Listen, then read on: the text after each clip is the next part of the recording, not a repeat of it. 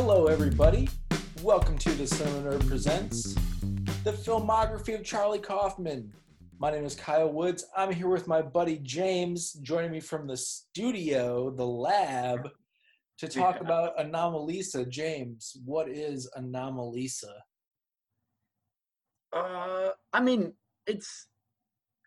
It's beautiful in like the animation, but it's. Oh, yeah, I don't know. Maybe you should tell me what you think it is, because I think I'm in the same place as you were for synecdoche. Okay. Synecdoche. What? Anomilisa is an exercise in solipsism. It is a movie featuring puppets about a puppet master who's only interested in puppeteering. There's a naval. We'll get into what Anomilisa is and isn't. It sounds like we're more or less on the same page with this one. Before we get into Anomilisa, anything else you want to talk about? Have you seen anything else worth discussing? No, you go. I'll just double check. But I think I'm just flat out at work, so I think I know you're struggling to keep your head above water, so I will carry the entertainment weight. Not everybody can be as free to be as levity and nimbly pimbly as I myself get to be these days. So that's right. Nimbly pimbly. Speaking of, I watched one real dumb movie, and then I watched two real dumb movies, and they both speak to greater passions of mine. So I watched Operation Dumbo Drop. All right, nice. Have you seen this? When was the last time you saw this movie? I think I was a child. They had to drop an elephant back into Africa or something. It's actually Vietnam. Oh, Vietnam. Okay, yeah. This is like, it's a kid's movie, ? But it's very much about Vietnam. And it's got, certainly, as any Vietnam movie does at this point, right? There's Joseph Conrad elements at play where they're trying to get up the river or Fitzcarraldo, if you want to insert that metaphor. They're trying to push an elephant through the jungle in this just insane task. And it's Ray Liotta and Danny DeVito who have some incredible, Danny Glover. And they have some incredible, yeah. Danny DeVito's in another one of my favorite weird army movies, Renaissance Man. Oh, I don't know it. He goes to teach English at doesn't matter. This is not a Renaissance Man podcast. Jump over to Made in the 90s if you want to hear our discourse on Renaissance Man. Wow. Okay, we'll do it. This thing it's a movie for nobody because at times it's an intense Vietnam movie. Gun battles, explosions, PTSD, your buddy dying because Charlie's in the trees. And then at other moments, it's like, oh, we have to get the giant pink pill up the elephant's butt. Yeah, I see. It's a strange one, man. They had a tone issue or a writing by committee problem or something. Like somebody wanted to make their Apocalypse Now, and somebody else wanted to make just a child's movie to sell as many tickets as possible. I think that's kind of where it is, because it feels like it has to have been based on a true story, right? There's no way that this movie gets made if it wasn't something that actually happened. Yeah. Based on a true story by United States Army Major Jim Morris. It is really sort of fascinating in that machination, but then because there's an elephant floating in a parachute, it has to be a kid's movie, which it's not at all. It's so bizarre. Yeah. I have not. No, I cannot remember it at all, but I think I saw it as a kid, but I don't. Yeah, no, you're right. I don't remember it at all. So weird. Yeah, it was very strange. I think I remember it being funny, but maybe I just was like, I don't understand all this gunfighting Vietnam problem, and I just wait for the pill moment. That's really what it is, because there are very, very funny moments, and then there's, I don't know, some kind of heavy stuff in there as well, which, you know, is fine. I like a little heavy and light kind of mixed together, but I don't know. This movie was very entertaining for early this afternoon, but I don't know that I could recommend it. Other than that, I saw also today The Lone Ranger. Is that recent? Is that the one with Johnny Depp and things? That is the one, yeah. Where Johnny Depp plays the same character he's been playing for 20 years? No. Yeah, but with like a really strange, well, not strange, but terrible racist accent that he's doing. Yeah. The reason I bring it up is it falls into the category of, I don't know, it's one of my favorite types of movies, which is like the grand studio fantasy action epic that doesn't work at all. So I'm thinking like League of Extraordinary Gentlemen. Okay, yeah. Sahara, you know, just like bad, weird movies.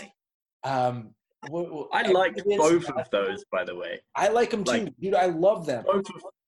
Both of those are amazing. Like, I remember specifically Sahara has like this massive attack. There's a soundtrack with like this massive attack bass line, and it builds up into crescendo for the scene. I was like, that's such a beautiful scene. Like, there's moments in that movie that are just amazing, but I don't know what they were doing with the film. But that's kind of why I'm on board. Like, I'm like, yeah. I'm not gonna land the seminal critic who said this, so I'll throw a few names around. But it's totally like Godard or whatever. But the saying is that a excellent piece of cinema is 3 good scenes and some decent music. Yeah. And these adventure movies have, like, as dumb as they ever get, there will be at least 2 or 3 moments of like swashbuckling, daring, swelling strings, pure cinema that I'm just like, yeah, good, more of that, please. Yeah, that's exactly what Sahara was for me, where I can't really remember all of it. There's something about a plane, and then but there's a few moments where I'm like, wow, that was a beautiful scene. The music, the atmosphere, the like, it's coming up from dusk, so it's pitch black coming into daylight. The music is building. They're trying to sneak up on someone, and then things fall apart and everything starts exploding and there's fire and the sun. And I was like, what an amazing scene that was. So I'm like, oh, cool. This is a good film. Yeah. And The Lone Ranger does that like 10 times, and it's directed by Gore Verbinski. So it's a real movie. So it also does another one of my favorite things, which is movies that are aware they are movies and really try and just like enjoy cinema. So at one point, there's like a character, one of the character traits, and he's a bad guy who washes out early on, but he's literally eating, I think it's roasted peanuts, but it's from like a red and white striped bag, and he's eating a crunchy snack. And the very first scene of the movie is just like cacophonous, you know, action interest. And then it smashes down to a small child walking through a museum eating a bag of snacks, and you're like just hearing the chewing sound. So this movie itself is evocative of that moment in the theater where after the hook happens, some jerk is eating popcorn because he's never been to a movie before, and we need to watch the language come out of this person's mouth so we know the stakes of the rest of the emotional arc of the film. And instead there's just this little kid just like crunching on stuff until he meets weirdo Johnny Depp. And I'm not going to defend it too much. I don't think it's great or good even, but it's the kind of movie that I like a lot. And I was happy enough to be watching it today. Yeah. Okay, that's cool. I mean, that's movies for me. Like quite often, just something that makes me happy to watch is perfectly valid use of movie time. You know, like Yeah, totally. In a similar vein, one of my favorite points of criticism, and again, I'll fail to credit this, but somebody said the only thing a movie can do to be bad is to be boring. As long as you're entertained, there's not a bad movie. It can be anything. If you're engaged with it, it's a good movie. mm. Yeah. Is that a segue? Well, let's talk about it. Anomilisa, were you engaged? Is this a good movie? I tell you what, actually, the start of the film, I was enthralled. So visual cue, like, you know, opening airplane scene, the cacophony of the same voice constantly talking, and then the child sounding like the mother, and then, you know, like, I'm like, oh, this is interesting. And then everyone looks the same, and he's doing like mundane things, but it's all beautiful.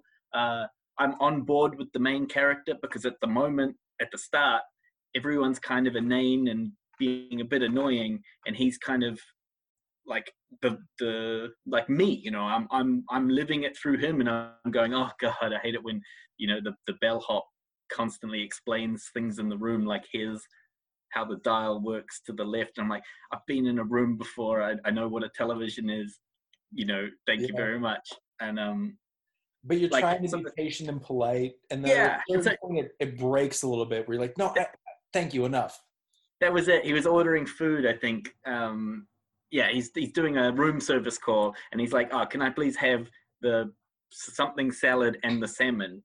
And then the guy's like, "Okay, you know, would you like dessert?" And he's like, "No, no, I'm all right." It's like, "How about a drink?" "No, no, no, I'm all right." "Okay, okay, so you've ordered the," and then he goes on to the longest description of the salad possible with like walnut and, you know, raspberry jus, and Yeah. then oh, and here's the salmon with the truffle, blah blah blah, and it's like you can feel he's like, "I'm so over this, but I'm being polite." And he's like, yes, yes, that's fine. Thank you very much. And then they're like, okay, goodbye. And it's like, boom, hang up is like halfway through the goodbye, like just thank Sure. you, done. Sure. That I'm on board with all of that. Like this is like slice of life. I say that a lot, but it's just I'm on board with that film. But he's just not a likable character after like 10 minutes in for me. Like, and then it's yeah, the yeah, for me, I really got off like not on board with this film by about halfway through, and then it starts pulling me back in with the dream sequence that I didn't know was a dream sequence. I was like, this is going to be amazing, and then it isn't, and then he's just a miserable, horrible person being horrible to people.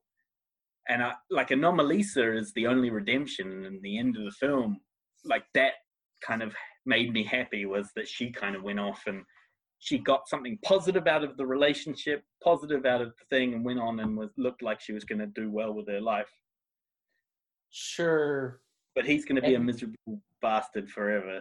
Right. And then that in turn, to me, starts to feel like its own cop out, where he's like, oh, at least this projection that I have created for humanity to satisfy my own solipsism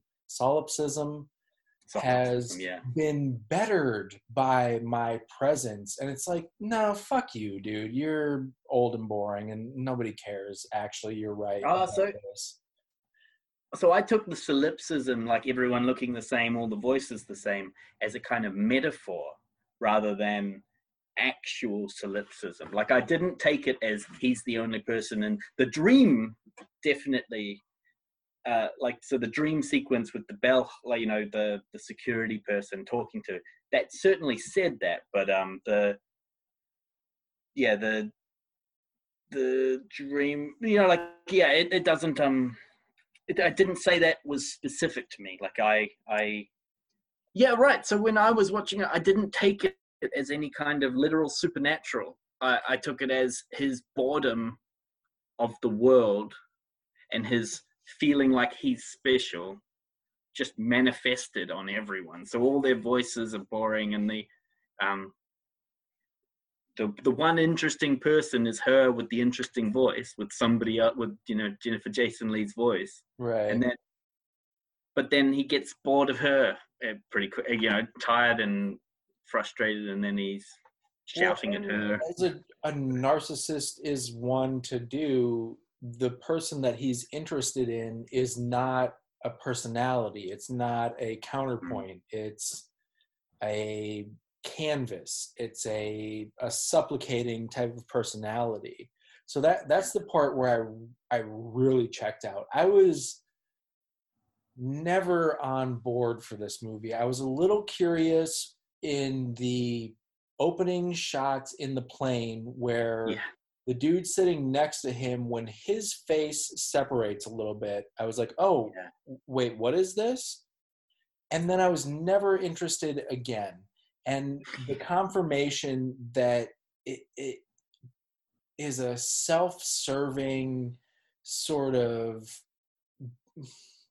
past the border of creepy expression of solipsism, and like vanity. I don't know. I just couldn't hardly get on board, and I think part of it is the nature of the writing as a conceptual thing is just not something that I'm interested in. yeah, Part of it is that if you're going to do these things, you have some obligation. No artist has any obligation.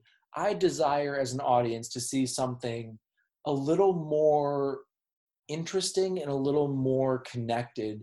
So when that dream sequence comes, when it finally starts to go fucking crazy and we realize that our lead is having a break, is in a different space, on the cusp of some new reality, that needs to come way earlier in this movie. It's 25 minutes in when that happens, and I'm just bored out of my skull at that point. 25 minutes in, it felt like 2 hours in. Like I think I stopped the film and then picked it up the next day because I was so like, because where I thought, so yeah, I'm with you kind of like the airplane set me up to be kind of like, okay, maybe I can enjoy this. And then it kind of plodded along. So it didn't pique my interest. It just kind of kept me in um, till he got to the hotel room.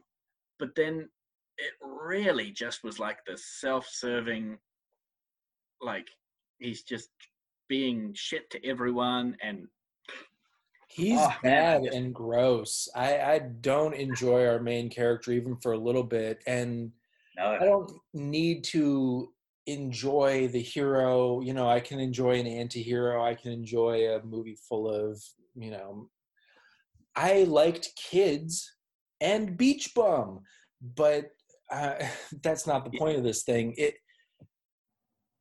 There's nothing happens there. It's such a Yeah, boring movie, and to wrap it in this incredible intricacy of stop motion puppeteering, it seems like an extension of Synecdoche, but so poorly served here. I end up with the question of like, why isn't this a play, right? I think if you this brings up a fundamental question that I have about cinema. If you can tell a story about human beings in a human setting that are mostly just talking to each other, it should be a play. I'm yeah. going to a movie because I want something larger than life. I want something grander than my normal day-to-day experience. Yeah, Forgive or me. a different point of view. Like, so you can have the people talking, but with cinema, you can be above it, or you can be looking at it through things or through the eyes of people. Like you And get this is different where Eternal viewpoints. Sunshine succeeds by giving it this grand concept of we're going to literally take specific memories out of your brain. It forgives this internal perspective, this very individualized, navel gazing bullshit, because it brings us to a really wild sci fi premise that is engaging and entrancing. And not only is this premise not entrancing, the the spectacle of cinema is wasted on it. I just feel like, you know what's a better puppet movie than this?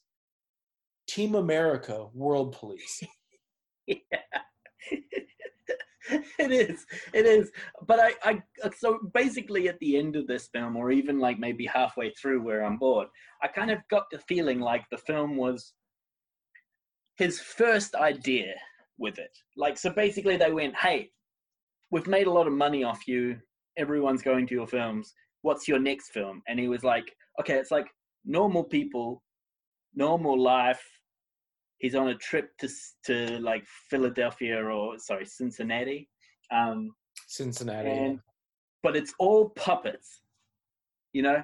And I think he's just like, that's basically his pitch was, what if I did an elaborate visual cue, but a boring story? Like, which in itself is actually fine if the characters are likable or there's something to attach to or something happens. But I found it like, I think nothing got written properly. Like, I feel like it was really like, just go with it. They wrote the first script. Someone said yes because there were too many yes men around, and because it's like a first iteration of a thing where you go, okay, I like what's working here. This feels boring. Let's let's chop this out and edit this. All of that should have happened before. Like this film should have been the work print for. I think I understand your criticism, and I'll take it maybe a step further, which is a real common note that I gave in the development days, which is this should be a short. There's no, even at 90 minutes, this is 3 times longer than it needs to be. It's crazy that you can't make this point in 10 minutes, you know? I think it was better in 10 minutes. I think nothing came about through the rest of the film that I didn't kind of so the enjoyment that I had of those first moments, which wasn't a lot of enjoyment but a bit, I didn't get much more apart from that dream sequence. That's it. Like that's the bits I enjoyed, and then maybe the bit at the end where Anomilisa had something, but I mean I'm just grasping at that point. I mean I hardly call that development or something. Like I just think I was happy to see something happen that wasn't douchebag being douchey. Right, and you do get a lot from Jennifer Jason Leigh brings a ton to the performance, and Tom Noonan as everybody else, also brings a lot. So I think you get to a point where there are performers performing against each other, and that sort of human nature is crackling and engaging and worth exploring. But again, I think it's worth exploring on stage. I don't understand why we need to watch this on screen. Yeah. Because human moments like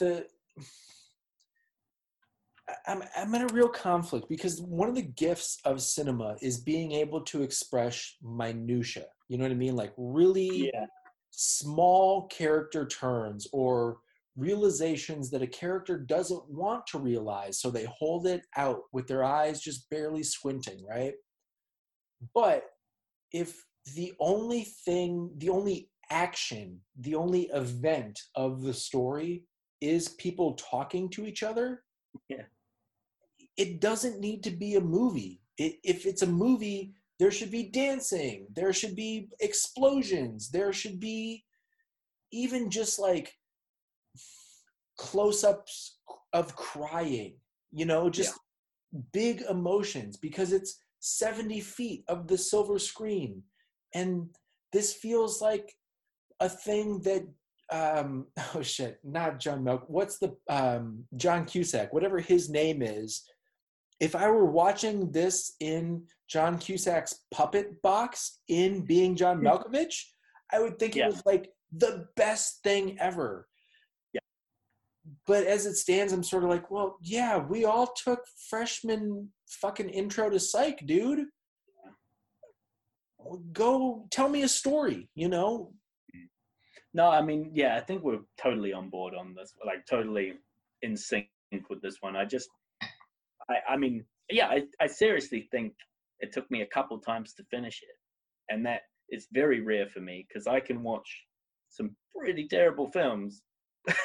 Pretty Yeah. like, but I just wasn't. I mean, also we might be being tough to ourselves to do all of these films in a row because I think if you've watched a whole lot of other cinema, perhaps you wouldn't be as hurt. But no, maybe I think on its own it's fucking annoying as well.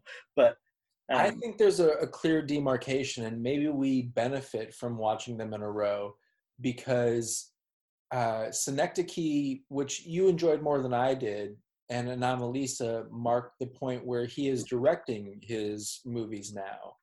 And up until yeah, then, he had been directed by visually inventive, directors. Michel Gondry and Spike Jonze deserve the accolades that they have. And George Clooney, I really like Confessions of a Dangerous Mind, and the yeah. the No, I way mean, that thing is expressed is pretty gorgeous. yeah, So having this work filtered through visual storytellers or artists that are a little more into the fantastic nature of existence, just the miracle of happenstance yeah. really elevates the solipsism of Kaufman because there that is a legitimate and a valid and an important perspective. At the end of the day, the only thing that matters are the decisions that you make because of what you believe.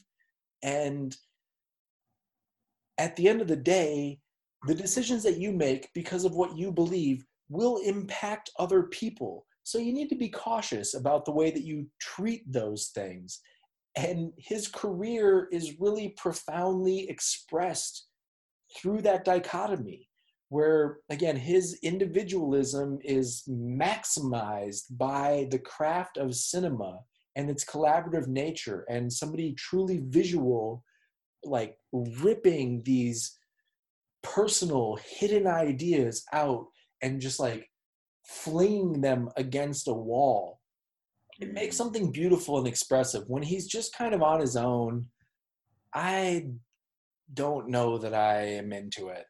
Okay, I mean, yeah. So that is true. Like we've kind of fallen off his wagon as soon as he's directing. And I think Yeah. you're right. I think it's the pull and tug. Like he's saying, "Hey, what if we do everything this way?" And then a director goes, "Okay, but let's keep it interesting by doing this." Right. Like whereas he's just now maybe he's just going, "Hey, let's just do the thing that I was going to do," and it's kind of boring. Like it because it needs it needs grounding in cinema. It needs like it needs film language or something to kind of keep you in and on board. Because Yeah. Yeah, because they are very inchoate and kind of abstract ideas. So I don't know that it needs grounding in cinema. It needs like the language, rocket ships in cinema. It needs to be exploded through cinema. When yeah. it's grounded, it belongs on stage and, good and Oh, fine, I just like whatever. it needs the language of cinema to get Absolutely. the like it needs. That's why like it needs the tools and language that cinema brings that directors know how to harness to bring his madness into frame so you can kind of understand and you can kind of be on board and you can follow along because once he kind of just does it all you're like, oh, I'm not on board. Like there's no pacing, uh there's no crescendo, it's just things happening and it's a bit, yeah, like Yeah. meandering.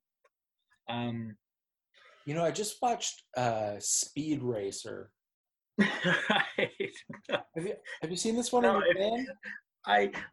I only think I only just discovered it existed like maybe like a few months ago. I didn't know they made a Speed Racer. You're talking about the Japanese cartoon from the 80s and 90s, right? Like Yeah. and like with the monkey and the chimp, like the chimp in the boot of the car and the little. Chim So chim. yeah, yeah, yeah. So I haven't seen this, but I suddenly am really wanting to because someone brought it up, and I'm like, oh dear Lord, that sounds amazing. Is it okay or is it rubbish? Yes. So like it's so expressive in its cinematic language that it, unless you're prepared to view it on those terms, it's almost nonsense. Like, I don't know if there's one cut in that movie. Like, uh, everything is like sort of like Confessions of a Dangerous Mind, but in every single scene, in every moment of that movie. So, like, we're in Confessions. Sam Rockwell walks through the office and then takes a seat at the desk, and then the walls move behind him. That's being done in Speed Racer, but in like 4K visual green screen noise. So like they'll extreme close up on John Goodman's mustache that reveals this like pan and scan background that turns into a racetrack. And so it's 2 hours of just this like fluid, amorphous storytelling that it doesn't feel like a movie, but it feels like a ride, like a kinetic experience, Your you know? description made it feel like I was like a Universal Studios ride. Like I'm like, oh, okay, so I'm in the chair and the visuals are just hitting me. You Right. know, like yeah. So I You bring get that sprayed up to with water serve the every sort now of and then. like the dichotomy between these things, where if you want pure cinema, just an experience that I don't quite know what's happening to me, but it's winning, I'm on board with this thing, that's the extreme of it. And if you want something that's just very introspective about the nature of changing who you are as a, I don't even know how to unpack all that stuff.